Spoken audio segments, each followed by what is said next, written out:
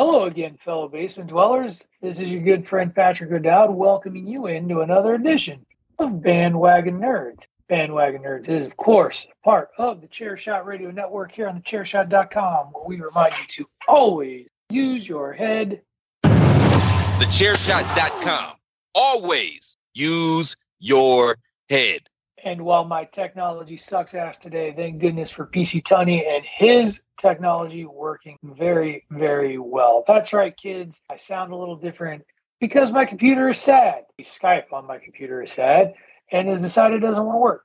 It does seem like, honestly, if I were to be 100% transparent, my laptop's ability to stay on the internet, that seems to be the problem. So we have got quite the show in front of you today. I am joined, as usual, by PC Tunney, Mr. Saturday Night himself, and my good friend, the lawyer, David Ungar. But there is no Raymond S. Cashington, Esquire, the 9,722nd. His family exploded in the off time, and he is not here to celebrate. So, boo on Ray. Honey, how you doing? I think we should boo your computer because Ray's not here. Yes, it's Ray's fault that my computer's not working. Boo Ray Okay. and my computer. All right, there we go.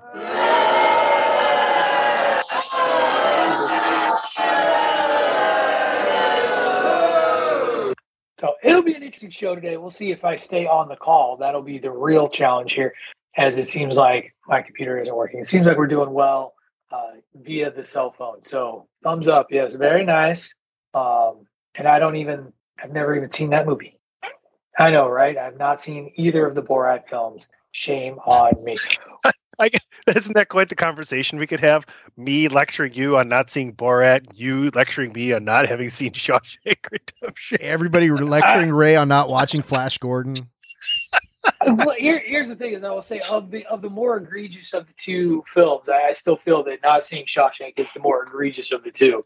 I've never been a big Sacha Baron Cohen fan anyway, though I did like the idea of him playing Freddie Mercury when he was originally cast as Freddie Mercury for the Queen film. In rare moments like this, I can be the show-off of the bandwagon and be like, well, the original The Ali G show on HBO was much better to me than his Borat character, so go back and check that out. Interesting. I've heard good... I mean, I've often things about the Ali G project. So, easy. Best out of all its characters. We have quite the show today, though, fellas. We are going to cover what I feel was the craziest, most mind-blowingly best episode of Loki Season 2 yet. Huge. We got a trailer park and a half of some... I went a little documentary heavy this time, but a couple of really interesting docs, in my opinion, that I hope people will like. And then just a ton of news around the nerdosphere. Mostly surrounding our actor strike and the consequences of said actors strike, as there were just a ton of delays announced. We got our first look at a couple of movies, lots of good. So with all of that, let's not waste any more time and let's get right to it. We got some Marvel music this week. Right? We can't do the old timey Marvel music again this time. So Dave, you got anything? I don't have anything, but Tunney, you got any Loki stuff? Tunney, you got some music? That I got, you know.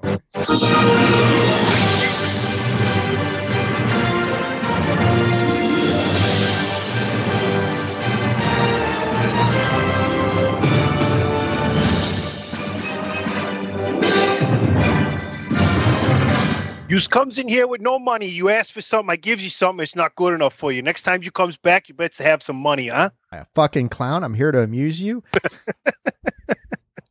So the world blew up, or every timeline blew up. Spoiler alert. We're going to talk about the end before we get to the beginning of episode 4 of season 2 of Loki, because holy crap. Yes, Tunney? You're already... Can you start with your DM message? My DM to the group? Yes. Which was, let's see, it seems like, okay, so I'm definitely having problems with my laptop. As I cannot even bring up anything. Oh, there it comes. Having connectivity issues. But that's not the right DM thread. Let's go to this DM thread that's not. Nothing is loading. Everything sucks. Here we go. I got it. Friday, 9:46 a.m. Does that sound about right when you finished watching? Yes, I was out sick. So 10:40, Yes, 10:46. I was out sick from work. I was home Ho- recovering. Holy shit, Loki, followed by whole period Lee period shit. Yeah, to which I am, it's Friday. Not everybody is not, so I'm like, mute conversations. Don't want to hear any of this. I haven't watched it yet. which I didn't spoil anything else out of No, the you show. No, you didn't. Other than I said, loved this one.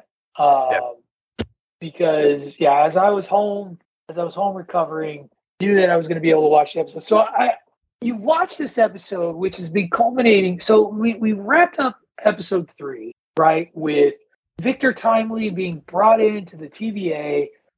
His biosignature is what is needed to open these shield doors to then presumably repair the temporal loom. God, I feel this is just like the nerdiest conversation to have, by the way. TVA, temporal loom, varying branches, all this shit. But Victor Timely was needed. They needed his aura to open these shield doors so that they could go potentially repair the temporal loom. We learn through the episode, though, that Obi and you're going to have to refresh my memory on names again. His superfan, they've come up with an idea of what needs to be done to repair the loom. Casey, right? Casey, but they can't. There's something missing. It's not quite right. It's like in theory it'll work. Fortunately, Victor Timely comes in and has been working on this device that he has been working on thanks to Renslayer sliding him the TVA handbook back in 1860. It gives him the inspiration to create this device, which just so happens to be the missing piece that is needed within Obi and Casey's device to put out, to repair and basically expand the temporal loom to where it can handle the millions of branching timelines that are running through this, through the loom. And so it feels like we get this moment where, and everything's led up to this moment of repairing the loom. And Timely goes out to repair the loom, and the radiation is so great surrounding the loom that he dissolves into nothing. They fail, and the last shot we get of the episode is a bright light beaming up Loki's face, and then the screen goes dark and the credits roll. And they pause long enough with the credits that you're like, well, maybe they're going to do something. They don't do nothing.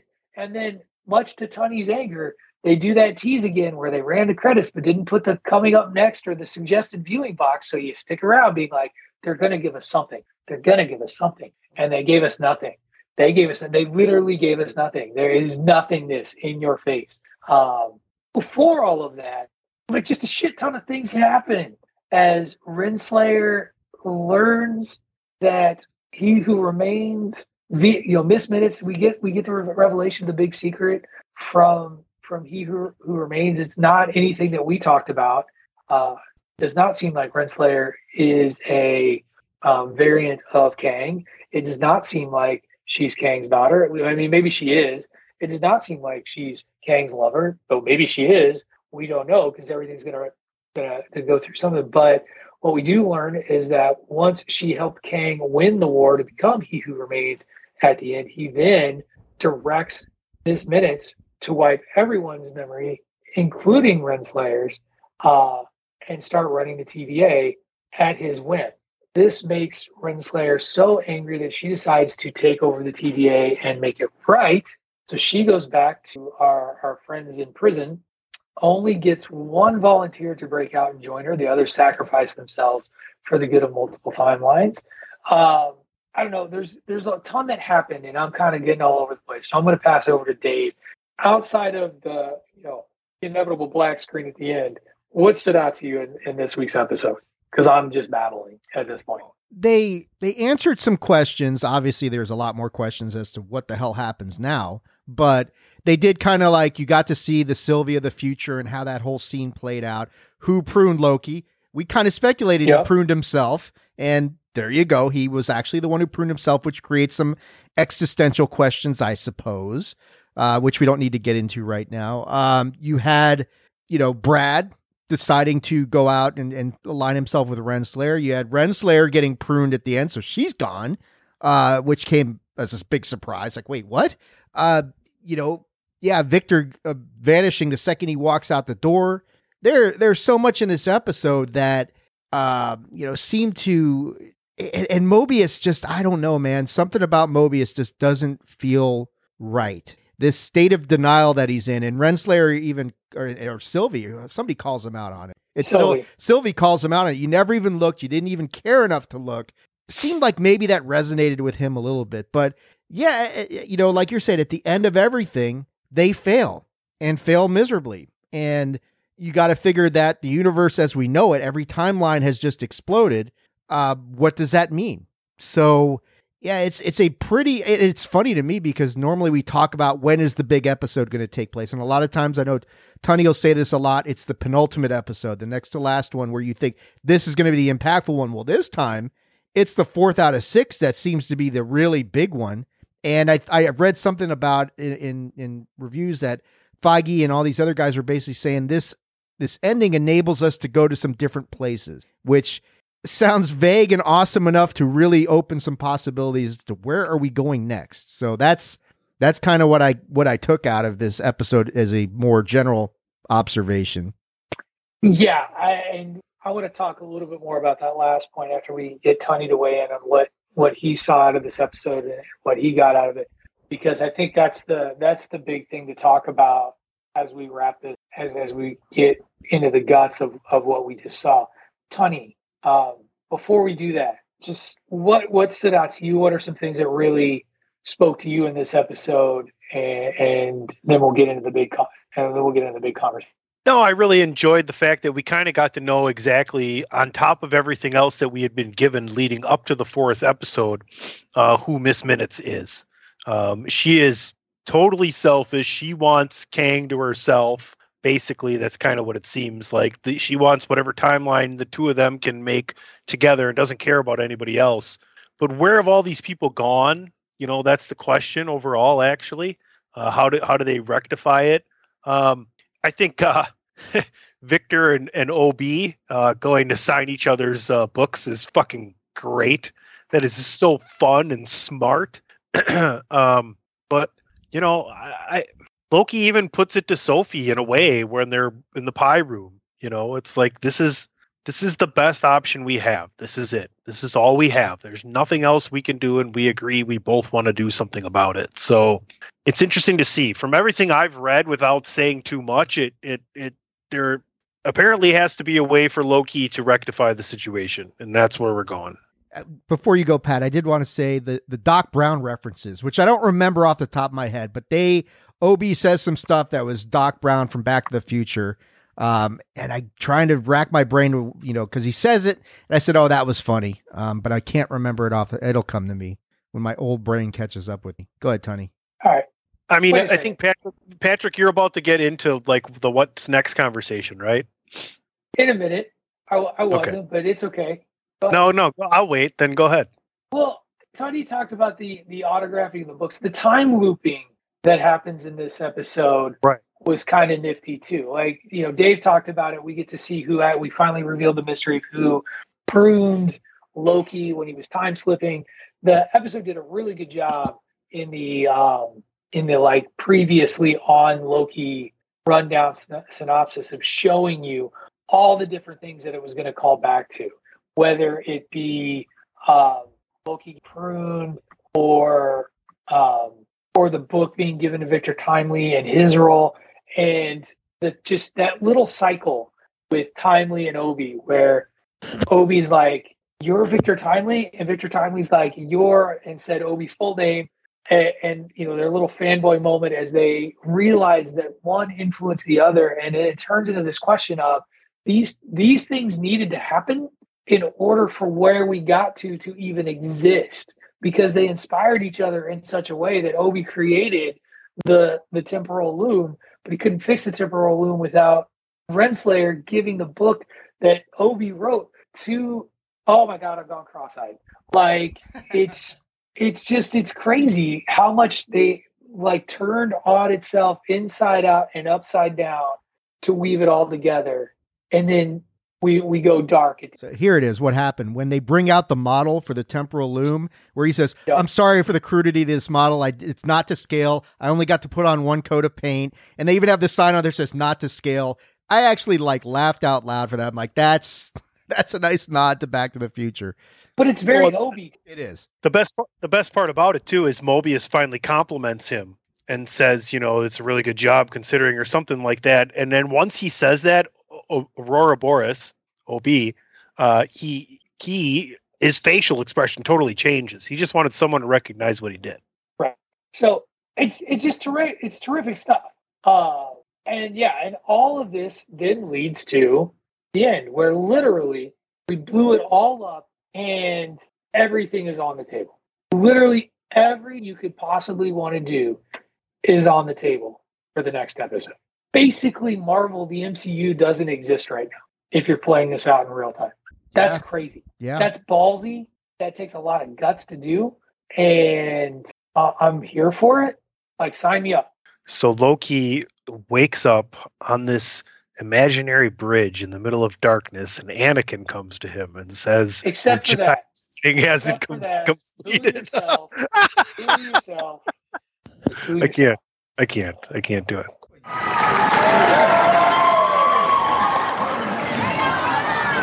Dave laughed. I mean, getting back to the point though, is that it's almost like in most ways that's the hitting of the reset button if they want to go in that direction. Now I'm not saying they do, but they, like you're saying, Pat, everything's on the table. It is a clean slate right now, because what happens when time basically explodes? And if all the timelines are gone, does this affect the sacred timeline, or does this, is the sacred timeline still even there? So yeah, it's all, like you're saying, it's all on the table. And to have this happen with 2 episodes to go is kind of like, okay, they got 2 episodes to figure this shit out. Where are we going to go with this? Well, and so I'm cheating. Not really cheating, but I did go no synopsis yet for episode 2.5. Kudos to Disney for keeping it quiet. Didn't the director give comments on what's going to happen next? Like, it was basically Loki has to find a way to fix what happened. The name of the show is Loki, so I would hope that would be true. The thing is, how do you survive? How does any of them survive that explosion at the end where time? It's basically the Big Bang or something like that, right? Well, where do all these people get sent from this? Is basically the question. So I have a theory. Like, I have a theory we're going to back up. Like, I wonder if Loki's not caught in a time loop. We talk about time slipping. What if he's in a time loop himself, and he figures himself a way out of it? At least that's all. That's about the best I can do, because they literally have left us with no place to work from other than, well, what now? Like, Jesus, it's so good. It's such a great. I was very happy with the end of this. I haven't seen any of the critical responses or reviews. I loved this ending to this episode, though. It's my favorite episode so far of this season. A lot of people had the same thing, like Tony, you were saying, waiting for there's got to be something post-credit. They can't just end it like that, just this massive cliffhanger. Like, my nephew's the same way, waiting for the post-credits. Nothing happens. Like, wait a second. But it's brilliant on Disney's part, because you're certainly going to be tuning in Thursday night to see what happened. Where are we? What point in time? How far, like Pat said, how far back have we gone? Who am I? Why am I here? That's right. Exactly. It's an existential question at the end of this episode. Existential nightmare. That's what it is. Inevitably, we're leading to the Marvels, though, right? So some part of this has to be given. Right. Something's going to be fixed. Well, we'll see. Who's the Anakin Skywalker in this guy? Stop. I mean, it's ridiculous. It's not ridiculous. Let's see. Anyway, yeah, I guess we'll get our answers come next Friday, or this Friday, as it were, when episode 5 hits, the penultimate episode. I'm sad to talk about it. He did reply. He DM'd me directly, and I was like, blow the whole thing up. Like, that's what I said. It was like, blow the whole thing up. That's literally what they did. They blew the whole thing up. And Ray said, I don't want that. So I would have liked to have heard more on Ray's opinion with that. And we'll get more when we get what we actually are going to learn come next week. All right. We are going to head into our first commercial break. And when we come back, we will jump into the trailer park. Got a few films out there to cover, and then we'll do some news around the nerdosphere. You are listening to Bandwagon Nerds here on the Chairshot Radio Network, part of the Chairshot.com. Why should you visit thechairshot.com? Thechairshot.com is your home for hard-hitting reviews, news, opinion, and analysis with attitude. Why? Because you're smarter than the average fan. Thechairshot.com. Always use your head. All right. Welcome back, everyone, to Bandwagon Nerds. Patrick O'Dowd, David Ungar, PC Tony, talking all the news business with you today here on Chairshot Radio Network, part of the Chairshot.com. We'll remind you to always use your head. Also, remember to head over to ProWrestlingTees.com/thechairshot. Invest in some of that sweet, sweet Chairshot swag. Only $19.99 for short. Or if you're feeling fancy, you want to get it soft style, spend a few dollars more. Your giblets will thank you. Gentlemen, it's trailer park time. Another week of slim pickings, but I feel like I found some pretty good ones. So can't do any of that until Dave hits that beautiful banjo. Tony put the banjo away. Dave, it was for effect, man. You were thinking it. You were thinking it. I saw the thought bubble was ahead. It did. Like, it was like a little psychic connection. Anyway, Dave, play that beat.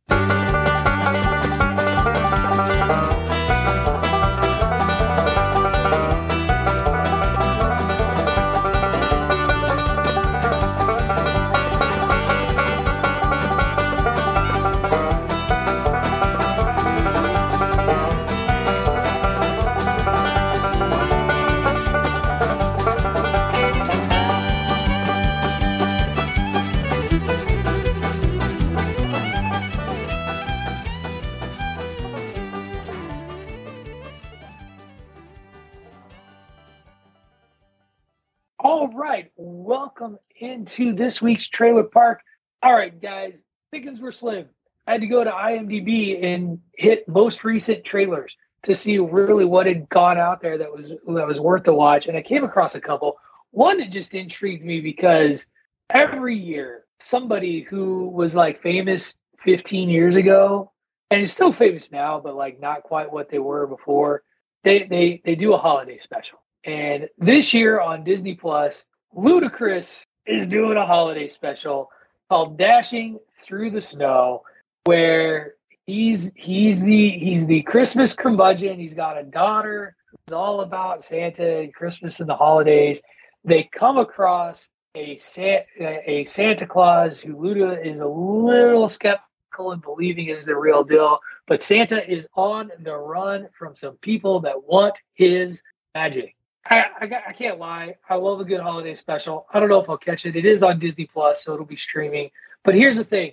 They did manage to at least get one ludicrous joke in the trailer.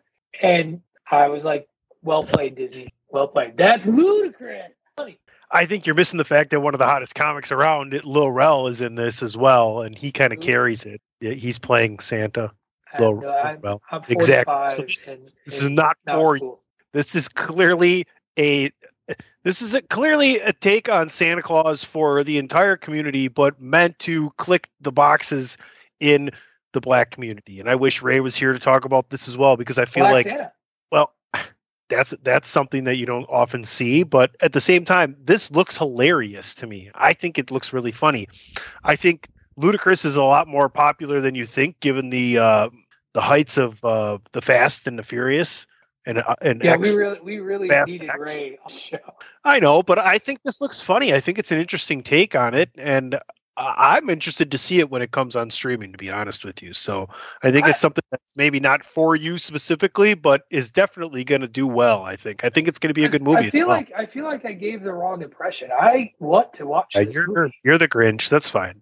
Not really, dude. You're talking to the dude who literally the day after Thanksgiving is pulling every single holiday special he owns. Yeah. He begins watching them. That's just like your opinion, man. See, what happens when you don't have the soundboard, Pat? You know. I mean, computer doesn't fly. He said the dude. Come on, the dude abides. Dude does abide. I love that movie. Haven't watched it in a long time. But like I see it. It looks cute. It looks fun. very palatable to children. I'm sorry, I didn't know who Lil Red was. Sorry. Lil Rel. But Will Rel, Rel. see, I'm, Rel. again, as you Red. pointed Oh out, my I'm 45 in white. He was wearing a red suit. I got 2 of the 3 letters right. Dave, what do you think of Dashing Through the Snow? So Lil Rel, he was Ryan Reynolds' sidekick in Free Guy, right, Tony? That's who he was. Yeah. That's the same guy. It's the same guy. Yeah. Oh, how about that? Tony just shaking his head in exasperation. Like the last couple of years, there's been like these sleeper Christmas movies that have come out of nowhere and really like 8-Bit 2 years ago, or Christmas Story 2 last year that kind of like came out of nowhere. It's like, wow, these are really good. I don't know if this will be this year's version of that. It's got potential. I agree. It looks funny. It definitely looks like it will appeal to kids. And like I tend to agree with Tony. It is kind of sort of targeting a specific, section of the community, and that's fine. That's great. But yeah, I don't know. It's a key, and that's a keynoted demographic that usually doesn't get hit in this type of holiday movie. This movie is for everybody, but it is, like you said, mostly the characters that get cast in these holiday movies, they're white. Let's just be honest about it. And I'm totally fine with them doing something different with the whole Santa Claus mythos. Hey, let's do something that we haven't really seen this before. Great. Fine, let's do that. Let's see a different kind of movie. God knows we've seen, Christmas Carol done 10 different ways, all involving white people every single time. So let's do something different. Why not?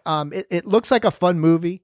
I'm not sure I'll catch it, but like you're saying, Pat, it's on Disney Plus. So that increases the chances, especially since they've increased their price. So it increases the chances I might watch things more often on there. There's already plenty of things to watch on that increased price tag. It's worth it. In fact, the Little O'Dowd currently, as we are recording, plowing through season 34 of The Simpsons. He literally started it yesterday. He's like, I got 22 episodes to watch. As of this recording, he was on episode 15. So he's a machine when it comes to... might have to have Lil O'Dowd on an episode of DWI for DP to give him a Simpsons trivia quiz. I don't know that he's that good, but he is pretty solid. We're also plowing through Brooklyn Nine-Nine at the same time. That's called Lil O'Dowd Neo, the way he just processes Brooklyn information. Nine-Nine is so underrated as a comedic TV series. It's excellent. We'll save that for the What You Watching segment, though, because I got some thoughts. So, all right, trailer number 2. I love takes and spins on various classic stories of some sort, and we did get a very brief trailer for a Diablo Cody flick. I don't know if you guys caught that in this trailer, about a teenage girl named Lisa bringing back to life her crush in the movie Lisa Frankenstein. And guys, I really don't know what's going to happen in this movie. I just know that we are reanimating a corpse that we are in love with, and clearly a lot of people are going to get slaughtered. Diablo Cody, who I think is an underrated filmmaker in her own right. Like, I think too many people want to hang their hat on making her a one-note director. And God, I'm going to forget the name of her huge movie that made her like mega famous. But Jennifer's Body is a much misunderstood horror flick that she was involved with and wrote. This is another output of hers. I have a lot of faith in her as a writer and a director. I'm intrigued enough by this to catch it streaming when I do believe it pops up on Amazon Prime. I want to say I'm going to double check it, but looks like a lot of fun. This one may be one that you guys don't check. I don't know, but we'll start with Dave. Your thoughts on Lisa Frankenstein, a reimagining of the Frankenstein story as told by Diablo Cody. It's I don't know if I'll check this one out, man. I like the premise. The girl who's the lead, Catherine Newton, who just looks very familiar from other places. I just don't remember what else she's been in, but I mean there's a level of it looks like a dark comedy, I think, because there's some darkness going on as this it's scheduled for theaters. It's coming out around Valentine's Day in theaters from Focus Features. My bad. Okay. In that case, I won't be checking it out in the theater, but I'll probably wait for it to show up on a streaming service at somewhere along the way. This feels more, I mean, the trailer's Halloween, but to bring this out at Valentine's Day seems a little misplaced, but I mean, well, maybe not, because it's a little of both, right? I don't know. It's a weird, not weird. It's a horror movie with a teen romance element to it. Juno, by the way, was the movie I was trying to think of that she wrote that made her super famous. But here's the other thing you're forgetting, Dave. February is a big month for horror movie releases, like late January, early February, because it's post-Oscar awards release season, and that's when a lot of movies that don't get as much attention that may be in the can or are done get released in theaters because there's not a lot out. So this is why Catherine Newton seems familiar. She's Cassie Lang in Quantum Mania. Yeah. I was like, okay, now it makes sense. So on a random February in front of Valentine's Day, if you want to flip that narrative, I could check out a Lisa Frankenstein for funsies. Tony, your thoughts on this trailer? It is an interesting take when you put the name Frankenstein into the title and see what's happening here. It's not for me, but I think it's going to get well received by who it's for. I think it looks well done. I think it would have been better off to be a series of 6 or 8 episodes, and whether or not you could have carried that story forward or kind of told it again in different ways, right? Kind of like the American Horror Story. But yeah, it looks good. To be honest with you, it's just not my alley. That's all. I think that's fair. I think it's looking at, and I look forward to seeing it. Fun, right? Fun. Does it look fun? It looks funny. Fun and funny. Yeah, it looks like a good time. All right. Couple documentaries to wrap up this week's trailer park. The first one is a film short that's going to show up on Disney Plus.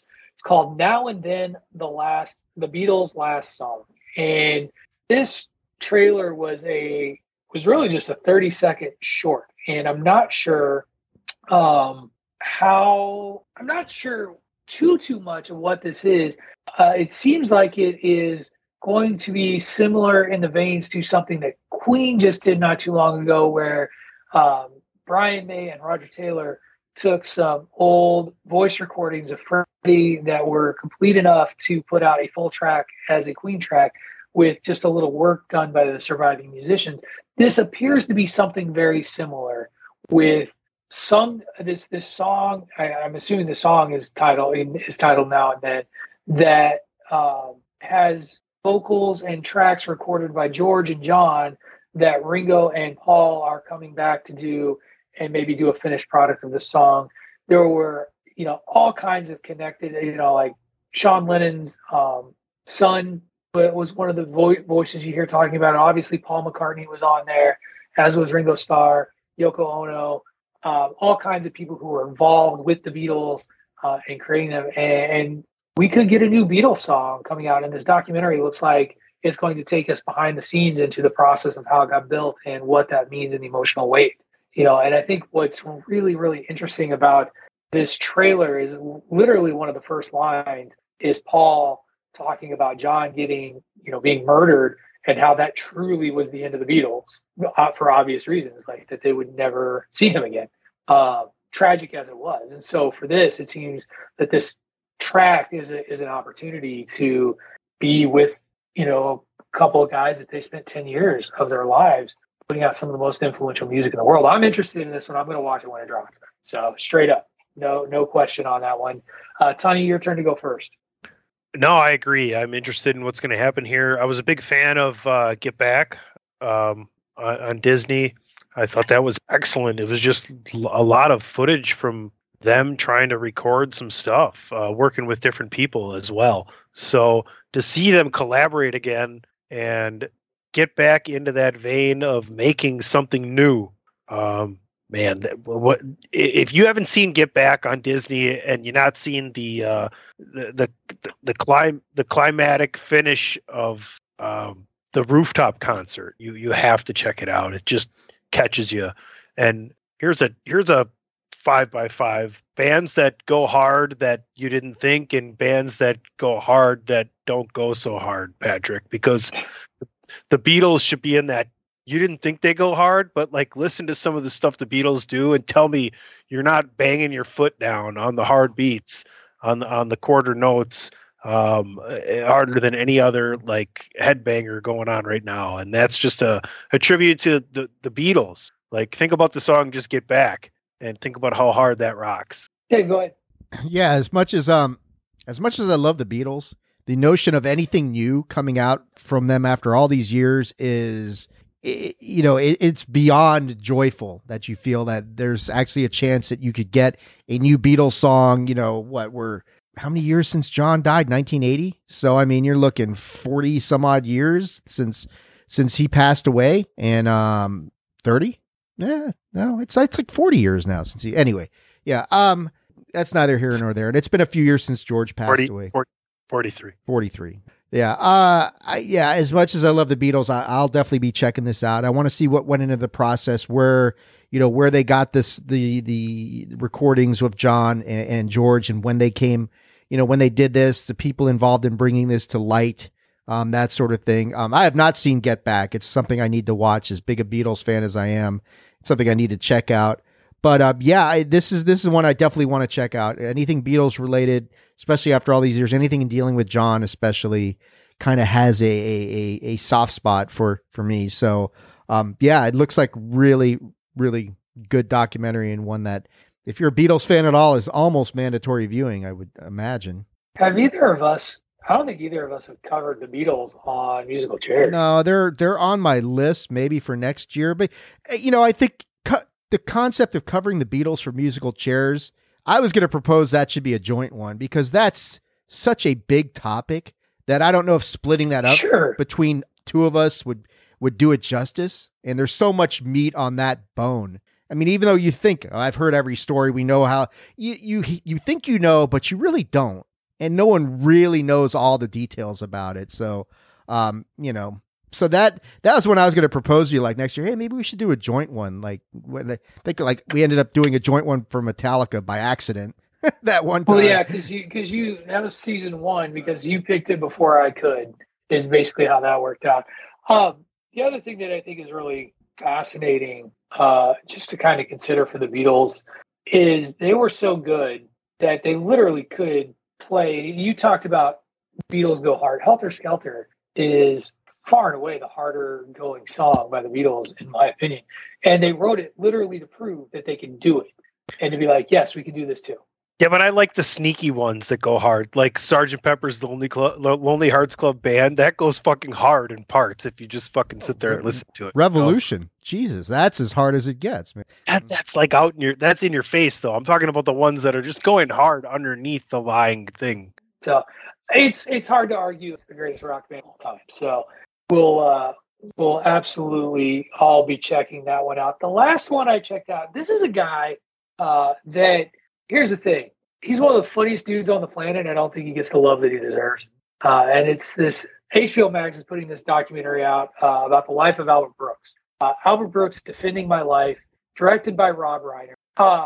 And this is another documentary. I can't wait for this to come out and watch, because, Tony, you of all people, oddly enough, I am surprised would not be a bigger Albert Brooks fan, just given your love of, like, Curb Your Enthusiasm, his relationships with a lot of people that you love in the world of comedy.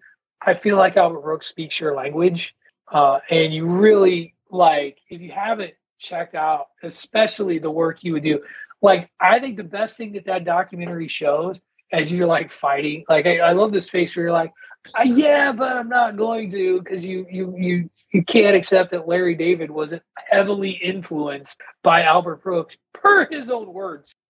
But the best thing that they do in this trailer is they start by showing you Albert Brooks performances at various variety / talk shows, and just the different shit he would go out and just do, and like just live or die on the island one way or the other. He's a genius as a writer, a producer, a performer, and he's lived a hell of a life and a fascinating life. He's in his 80s now.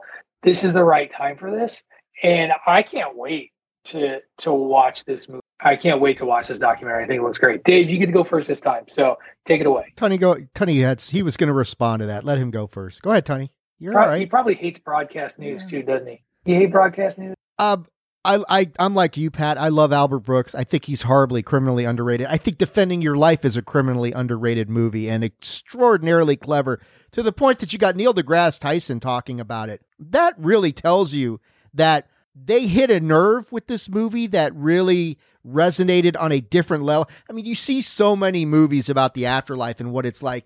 And, and everything that you've seen, I really hope that the real afterlife, if it's there, is like Defending Your Life, where it's like, man, you can go to any restaurant you want, not gain a pound. You don't have to worry about any of that shit. It's fantastic. But yeah, Albert Brooks is just, he's a tremendous talent. And I agree with you, Pat. I know you and I both love the guy. I think he doesn't get enough love. His influence on people like Larry David, like, some of these other folks, is evident just from the brief amount of time you got to spend in this trailer. The swath of comedians that they show in there, everybody from like a Larry David to a Chris Rock, yes, to I'm losing, because there was just person after person. It was so crazy, and every one of them was like, this dude is ridiculously good. He is brilliant. So, all right, Sonny, you've got your skeptical face on. Since you clearly hate someone you should love, tell us all about why you don't like Albert Brooks, and so we can tell you you're wrong. There is no hate, and like is an appropriate word. I just like, if you brought this to me at a restaurant, I would be like, can we cook it a little bit more, or throw some salt on there? Like, I get what you're trying to do, and that's clever, but I'm going to need a little bit more. That's kind of where I'm at. Like, I can see the brilliance behind it. So insufferably arrogant that you think Albert Brooks owes you more as a comedian. Wow, that's some Patrick O'Dowd level of shit right there. Like, that's me saying it's fine. Now I'm regretting saying it because I'm being compared to Patrick O'Dowd. You should be ashamed right now, and yet also mildly impressed. The game we play. The game we play. It is. It's circular. It's circular. Happy. It's circle. Goes up and down and around. Anyway, I can't wait to see this. I'm sorry, man. I cut you off as you critically malign Albert Brooks. I don't think that was the case, but go ahead. I like him. He just needs a little bit more. He needs to give me more. That's what I like. Hey, you ever heard of barbecue sauce, brother? Oh, Jesus. JR's barbecue.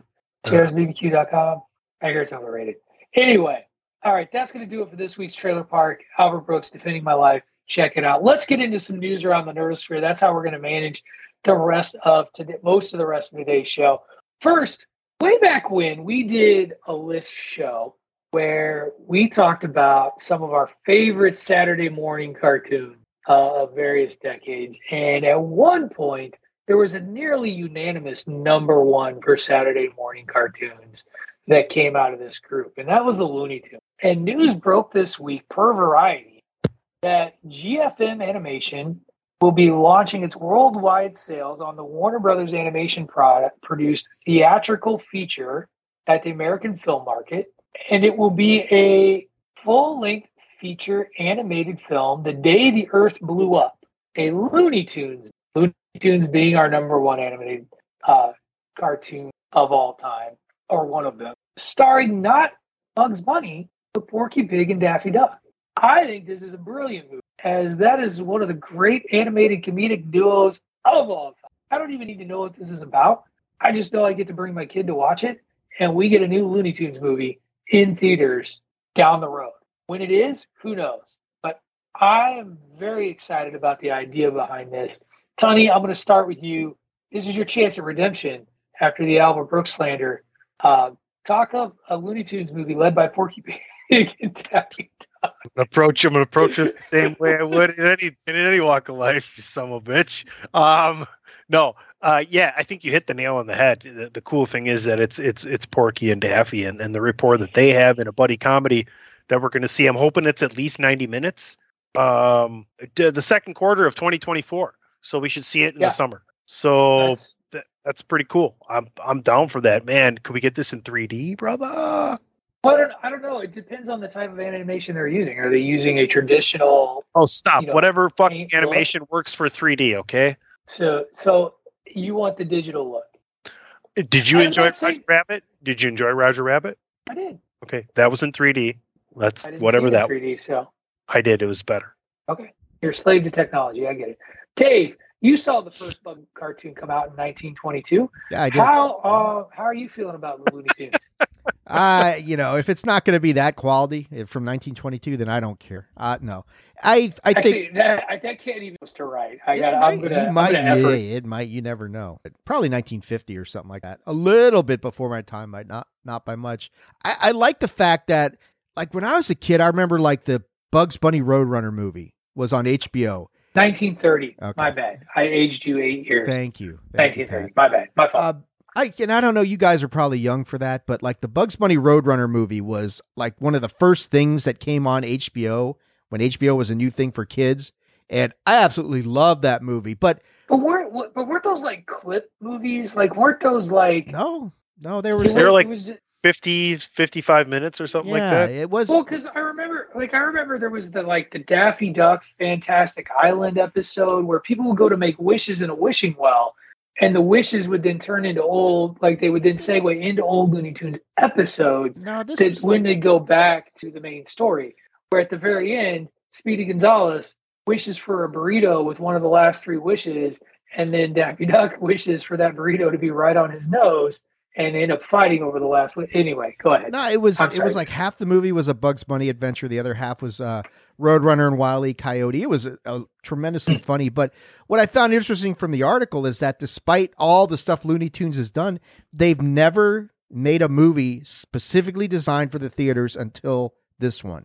And that immediately... Huge deal. To me, that immediately elevates us to the point where it's like, Looney Tunes is timeless. It doesn't matter what your age is, whether you're 5 or 55, like I'm about to be. It's still something where it's like, I want to see this. This is fun stuff. It resonates with the inner child in you, and it's like, and these are just, these cartoons are fun, and I think a movie with Daffy and Porky Pig is going to be a lot of fun. And I don't know if I'll make it to the theater to check it out. But I'll tell you, I will think about going to this one probably much more seriously than, like, say, Lisa Frankenstein. Fair. Don't know that you need to take a dig at Diablo Cody's film. I was just saying, if you got it on a scale of like which one would I prefer to see in the theaters, I would go with Looney Tunes over that. Not to say the other one's bad, but I just say I would probably more likely see this one instead. Gotcha. I can respect that. Like I said, I look forward to being able to take the little O'Dowd to see this. He has a healthy respect for Looney Tunes. He'll be all for it. So that'll be very exciting and fun. Let's get into our last little story before we head into our second and final commercial break of the day. We talked about this a couple weeks ago when production was halted by Kevin Feige on the Daredevil Born Again series. Well, news dropped this week that Daredevil Born Again has been, born again. And we now have a new showrunner. We have new writers. It's, I hope, a fortuitous result of the delay that was thrust upon the series by the writers and actors strike. As we now know that Justin Benson will be the lead writer and showrunner. Aaron Moorhead, who was involved in episodes of Moon Knight and Loki season 2, are coming on to direct the remaining episodes, and that this is where the new direction is going to go. So with Benson and Moorhead on board, first question is, I don't know very much about these guys based on anything other than the shows that we've already seen that have been produced by them. So, whether it's Moon Knight, Loki, I got it wrong. Dario Scardape is the person who was brought in to be lead writer and showrunner. Justin Benson and Aaron Moorhead will be directing remaining episodes. Scardape worked on the Netflix Punisher series and FX series The Bridge. So I guess my first question is, this was originally supposed to be an 18-episode series. Is it going to go 18 episodes still, or is that going to get changed too? Is that going to get reduced? I don't know.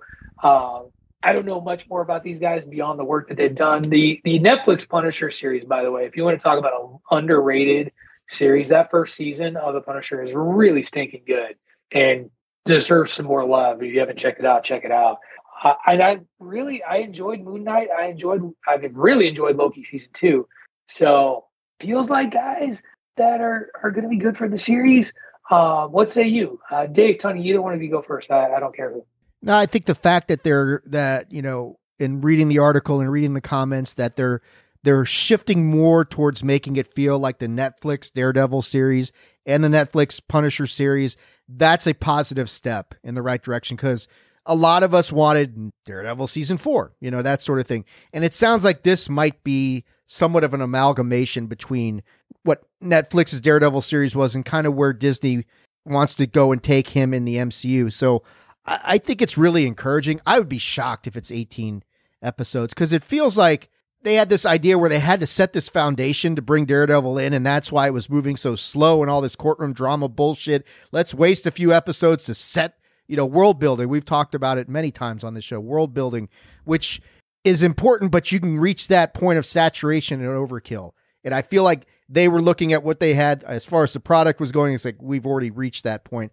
Let's go in a different direction. So, if this is a 10 episode run, I think that'd be perfect for this sort of thing. I'd be fine with that. But yeah, everything that they're saying all the right things. They've got the right people who have experience on the Netflix side, people who have experience on the Marvel side, bring them together. Probably pretty promising for a good finished product.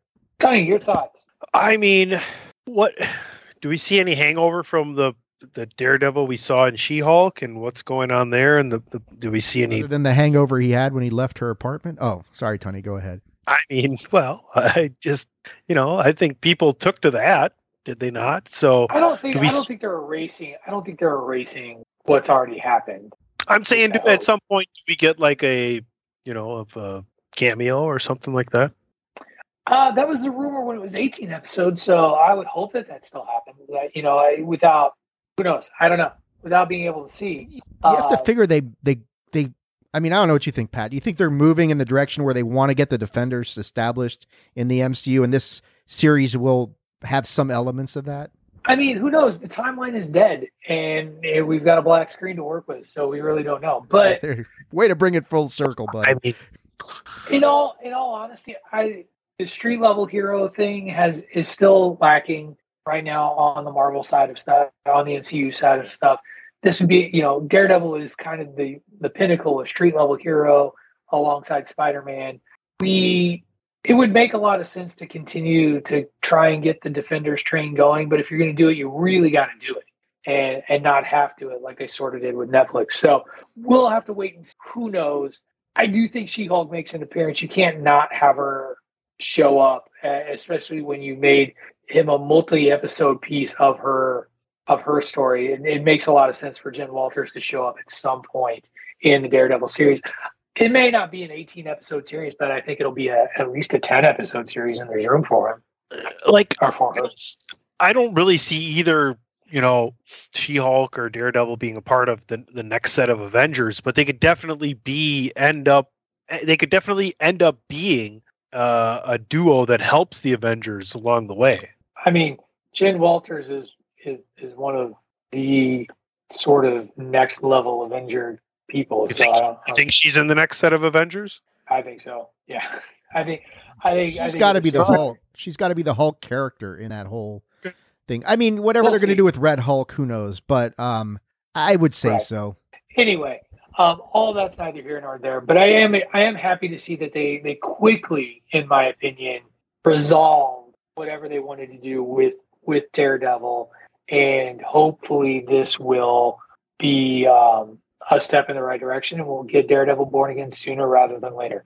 Okay, we are going to take our second commercial break before we head into some final news around the nerdosphere. When we come back, we're going to talk about David's boyfriend. We're going to talk a little bit about some movie delays and some sad news out of the world of sitcoms. Some great sitcom stars that we lost this week. You are listening to Bandwagon Nerds here on the Chairshot Radio Network, a part of thechairshot.com.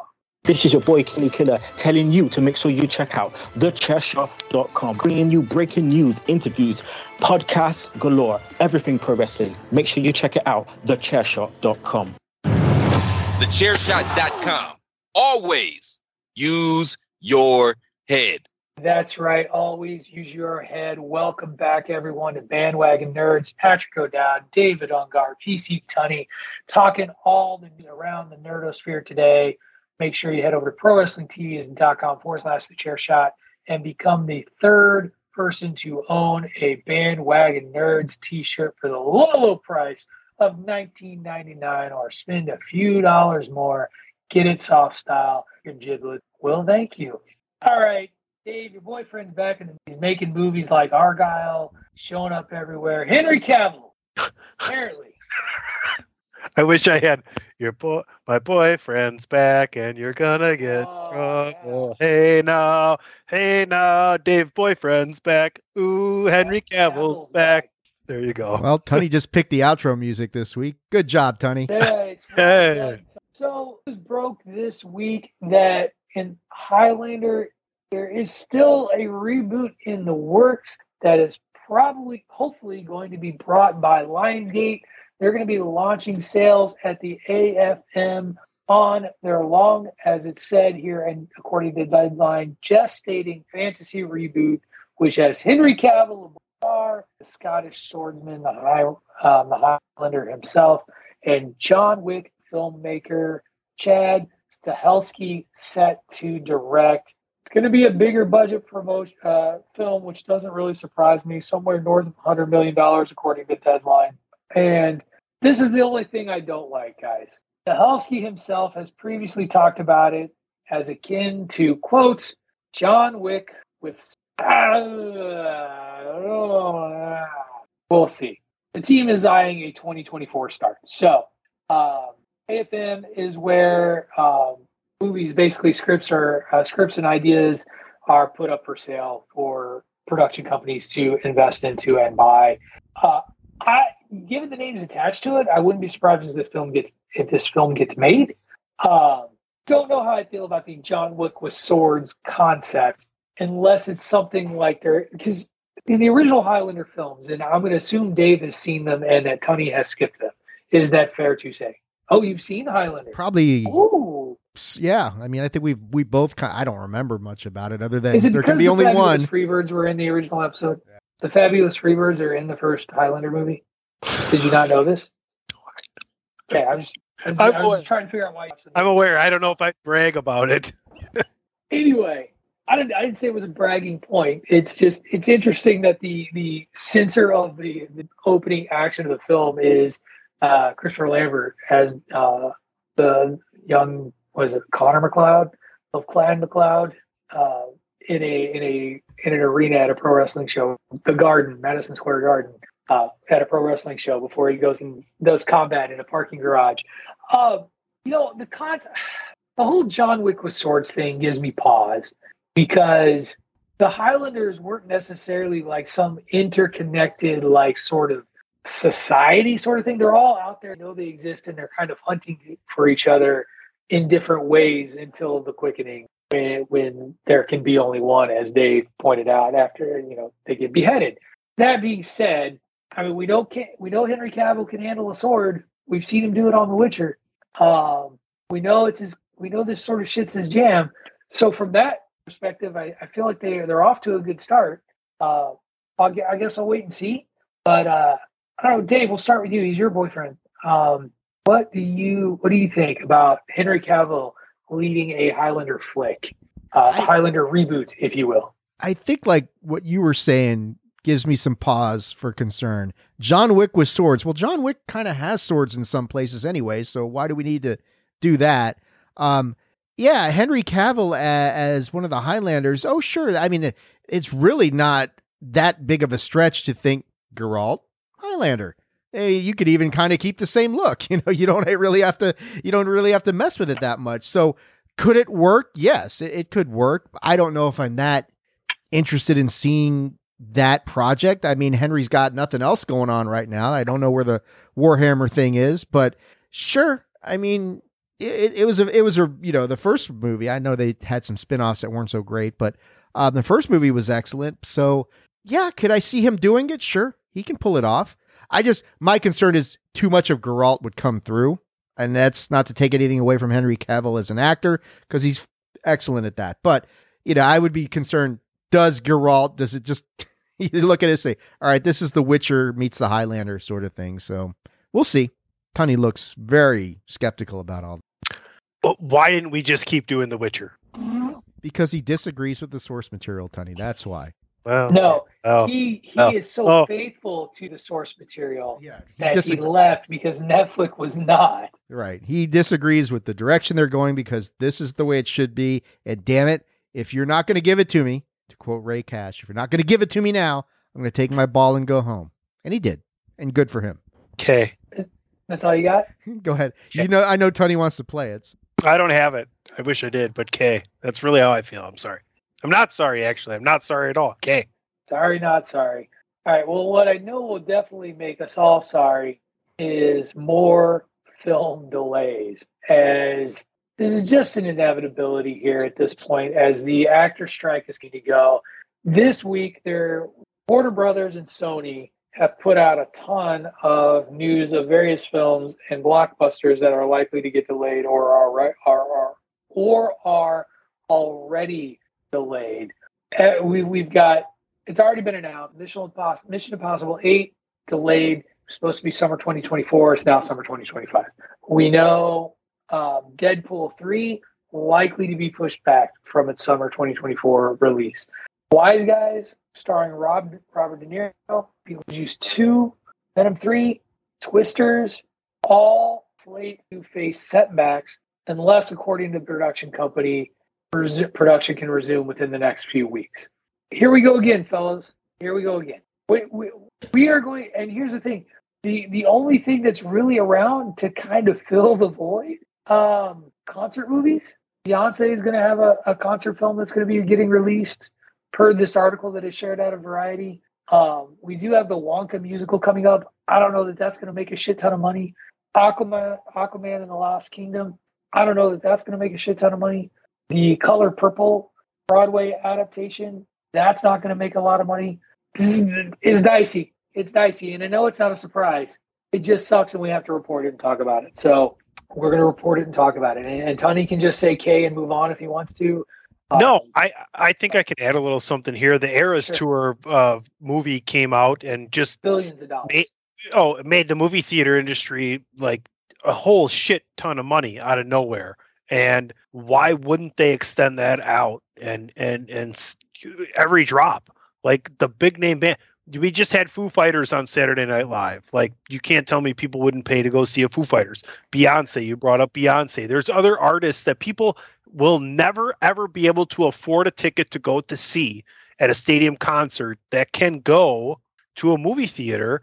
And it looks like they're letting the patrons get up and dance and enjoy themselves at these things as well. So you're not just sitting there doing nothing. Can I tell you, I tried to buy tickets to see the Foo Fighters at Fenway Park.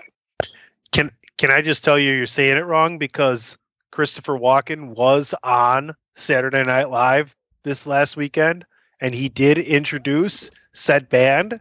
And when Christopher Walken says it, it's the Foo Fighters. Okay. Well, anyway, for $300 in nosebleeds, I said no, thank you. Yeah, that's rough. Concerts are too expensive.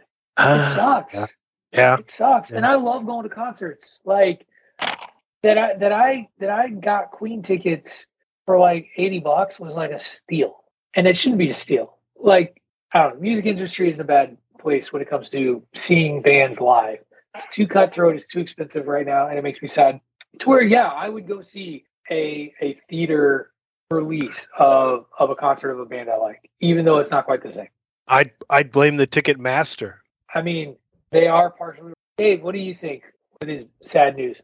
Well, I think, unfortunately, next year, 2024 is going to be very quiet entertainment-wise. Slim pickings, baby. It's going to be very slim pickings. I don't think, all these movies are getting pushed back. Bandwagon Nerds is going to resemble like the first season, 2020, when there wasn't that much stuff to talk, because nothing's getting made.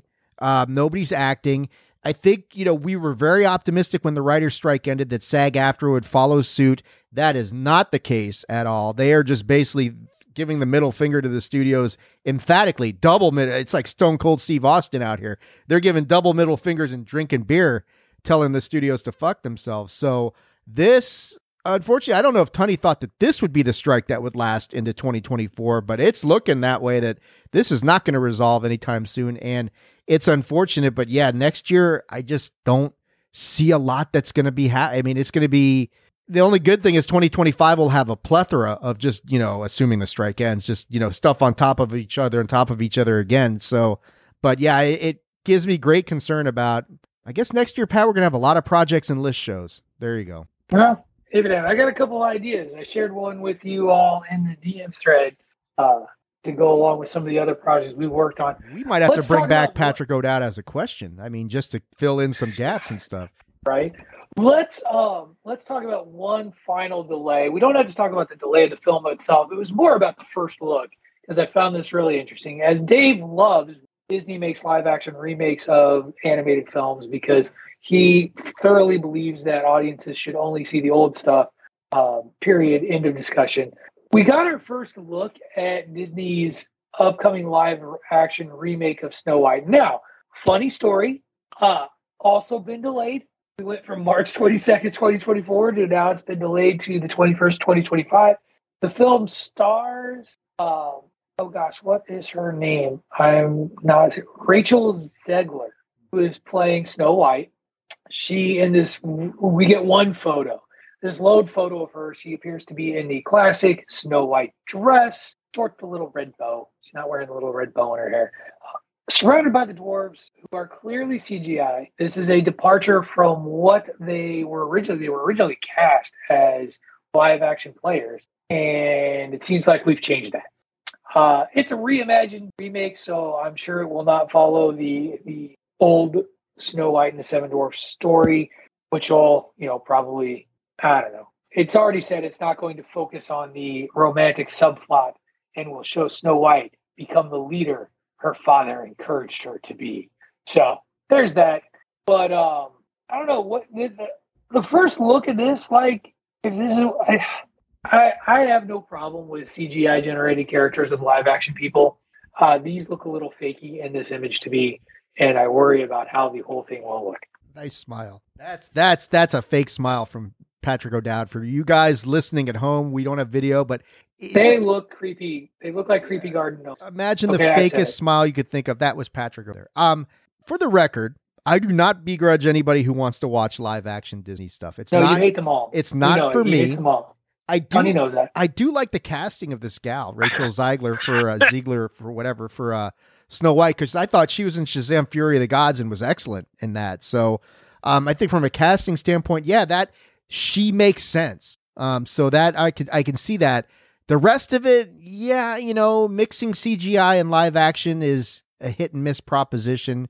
And like you're saying, it's like, I don't know about this one, but we'll see where they are in 2025 or 2027, whichever comes first, sort of thing. Tony's like, well, we know which comes first, but we don't know where they're going to get the release from, whether it's going to be definitely the chicken. Yeah. The chicken comes Tony's going to see it in 3D, so it'll be fine. Wow, there you go. Well, yes. You know what's better? I'm glad you brought that up. You know what's better than 3D is a live stage show. I've seen Snow White and the Seven Dwarfs. I've seen the Nutcracker. I've seen Christmas Carol. I've seen Rumpelstiltskin. You've seen the Jeffersons on Ice, haven't you? No, I have not seen the Jeffersons on Ice. Chris Platt, I know he did a wonderful iteration filling in for George Jefferson and taking care of that down in Atlanta, but I have not seen that. But the other ones, I have seen the live stage play shows of that, literally. The Pabst Theater here in Milwaukee is legendary for the performances they've had. The Performing Arts Center we have downtown is immaculate. Plenty of symphony shows, but some of these things are best seen where you have to fill a lot of what's going on with your imagination. That's why I feel like the stage shows are so much better than picking apart some animation you didn't enjoy or a movie where you didn't get it particularly to your liking.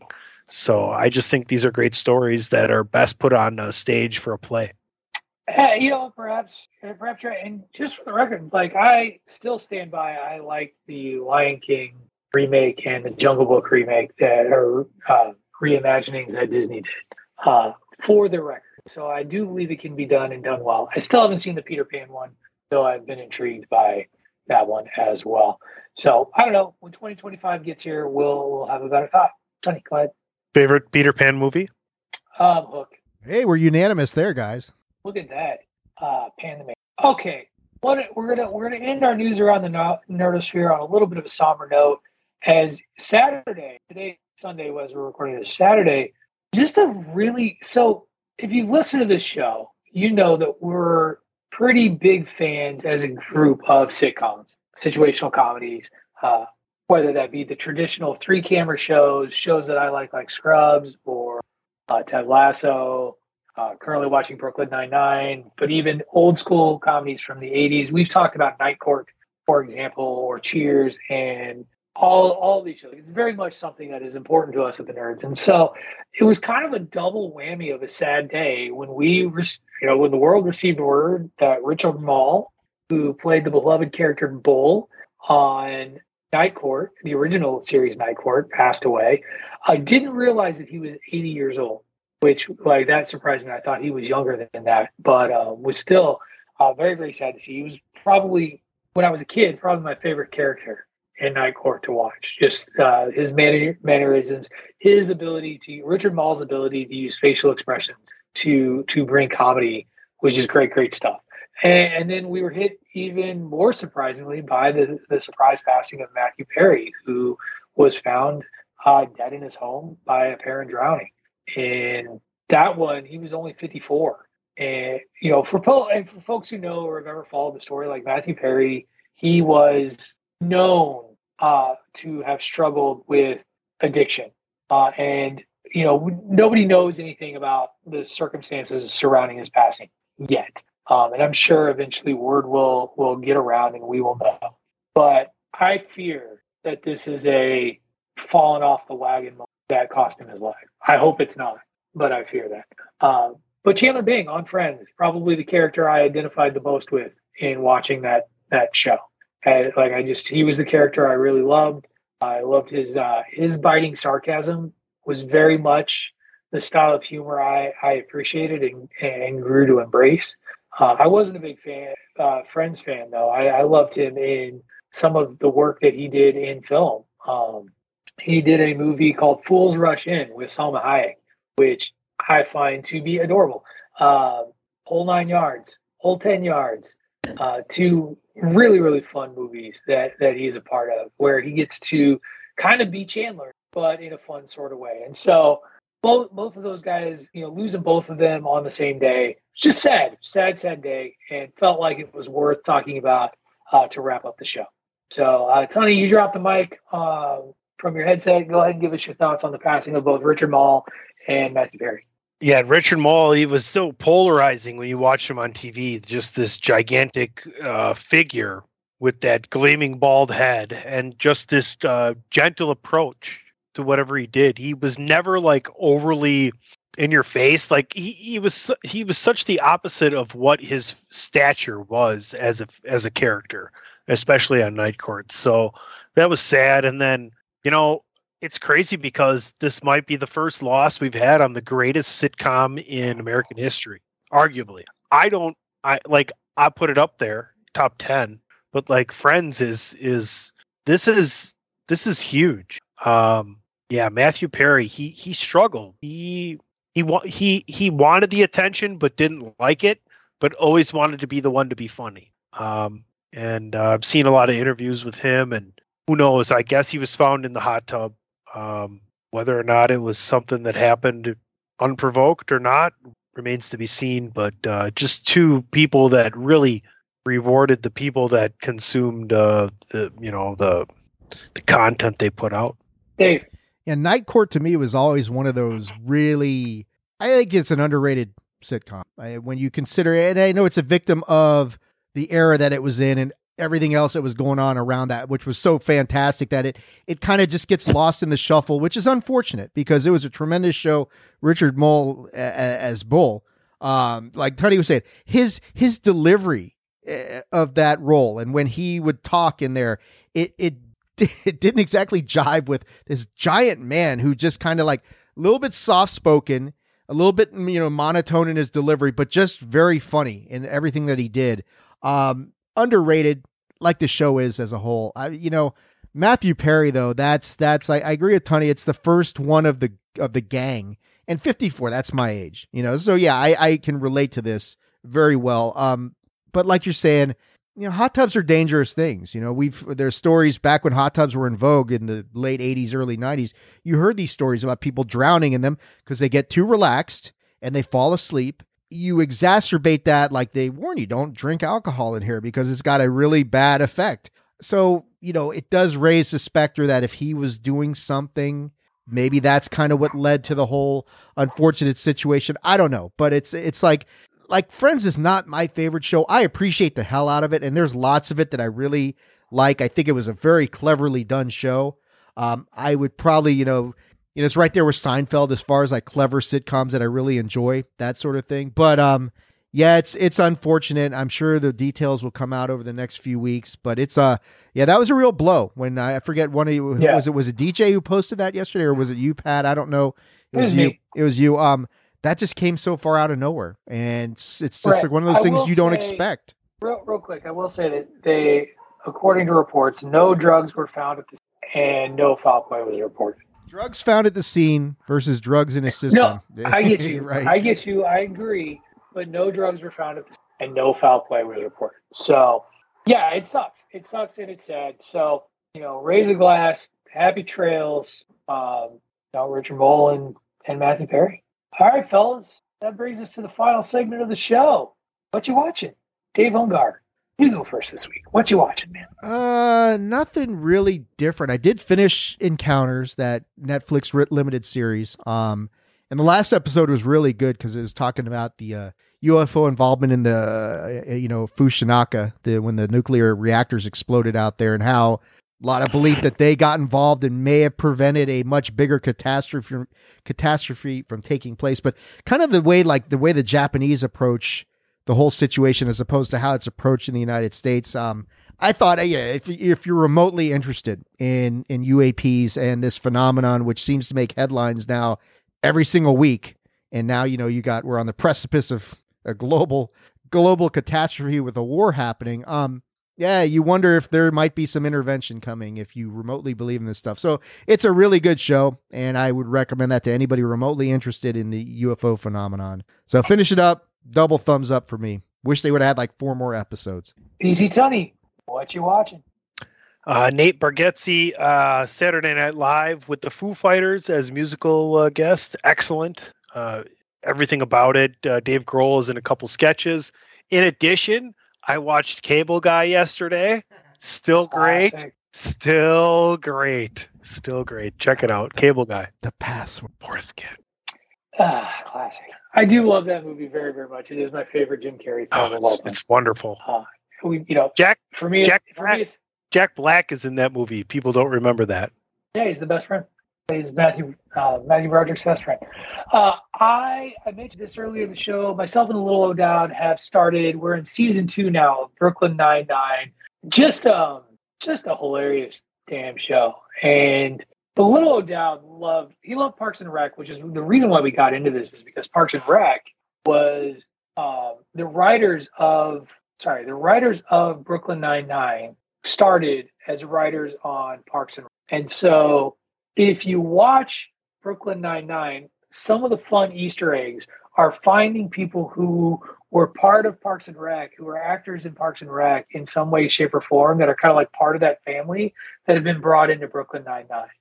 And being able to recall episodes and things like that. But, I've never been a big Andy Samberg guy, ever. Like, he's been entertaining and fun, but he's never been to me, and this is not fair, so I'm going to say this and acknowledge it's not fair. But to me, I was like, oh, so he's Adam Sandler, except for The Next Generation. And people get really mad about that. But that's how I saw him. When I saw the movies he was putting out and what he would do, and folks would get incensed at that. I'm like, whatever. Both of them are making money hand over fist, so it doesn't really matter. But Brooklyn Nine-Nine, it's every character. Few things make the Little O'Dowd laugh out loud, guffaw, not able to stop laughing. And Brooklyn Nine-Nine has done that to him on more than one occasion. He is a big fan of Diaz. He is a big fan of Peralta, Andy Samberg's character, of course.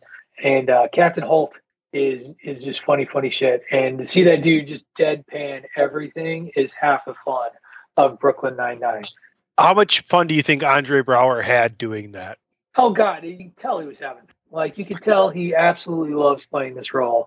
It's hysterical. Tonight, we're going to check out Five Nights at Freddy's, available to watch streaming on Peacock. So you don't have to go to the theaters. Did win the box office this week, though. Raked in $78 million despite poor critical reviews. That's all you need to know about the theater. So there you have it, folks. That's what we've got this week, and that's going to do it for this week's edition of Bandwagon Nerds. Before we get out of here, though, fellas, do a quick once around. Tell them where to find you on the Chairshot Radio Network and on the socials. This week we will start with PC Tunney. Follow me at PC Tunney, and don't forget Chairshot Radio Network got you covered sports, entertainment, and sports entertainment. Yeah. David Ungar. You can follow me on the platform formerly known as Twitter, on X at Fire Ron Rivera Now. That is my new burner account. You can also follow Fire. Don't be an enemy, Dave. Don't be an enemy. Yeah, don't be an enemy.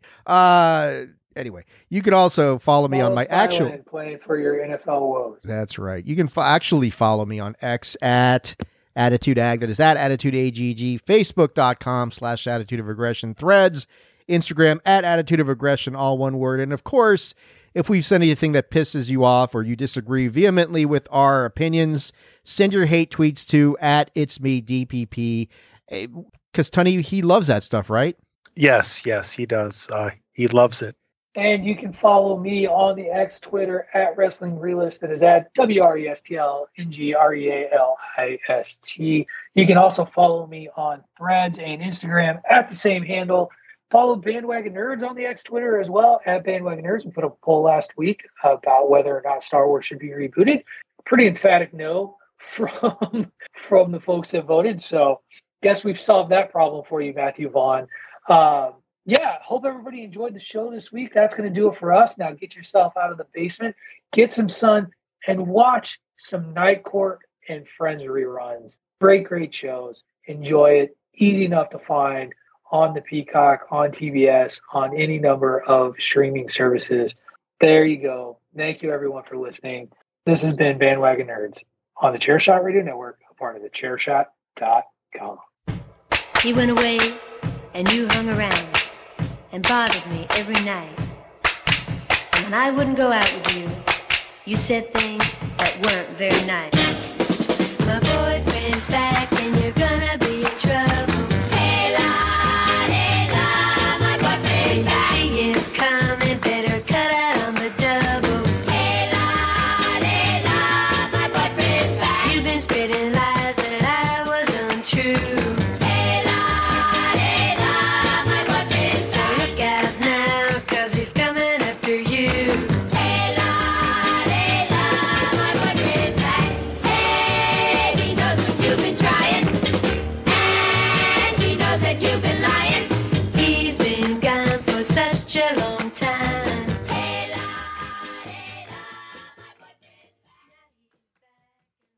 Dan, keep Bull here and keep an eye on him. I don't want him roaming around in this condition.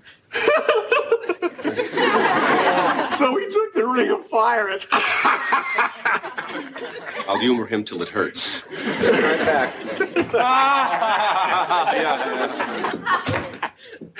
Anyway, I'm leaving. Oh, wait, no. Harry said to stay here. Get out of my way, Dan. Now, I have specific instructions not to let you leave. Move, or I will invent the human pretzel. I have my instructions.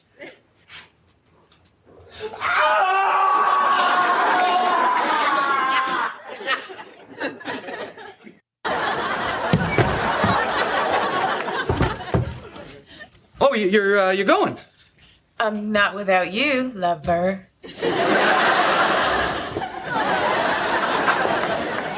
So, this is my bra. It's very, very nice. Well, come here.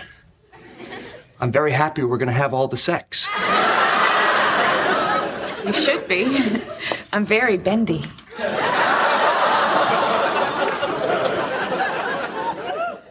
I'm going to kiss you now. Not if I kiss you first.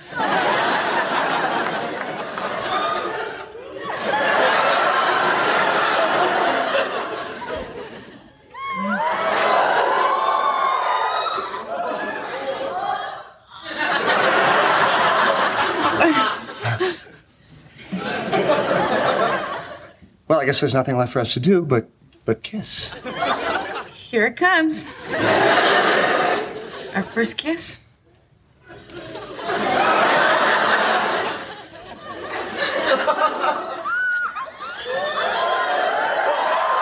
Okay, fine, you win. I can't have sex with you. And why not? Because I'm in love with Monica. You're what? Love her. That's right. I love her. I love her.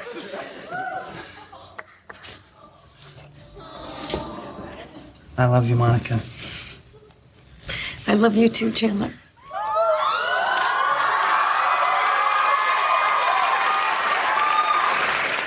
I thought you guys were doing it. I didn't know you were in love.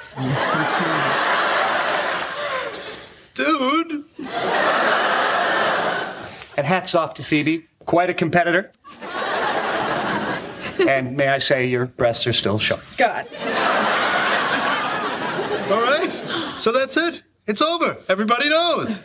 Well, actually, Ross doesn't. Yes, and we'd appreciate it if no one told him yet.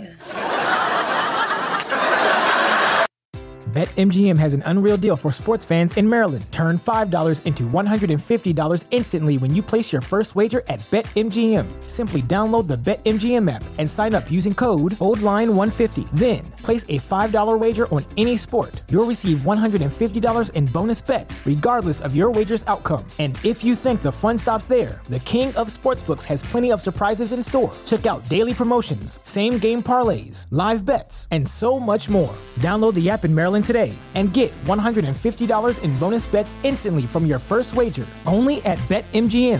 BetMGM and GameSense remind you to play responsibly. See BetMGM.com for terms. 21 plus only. Maryland only.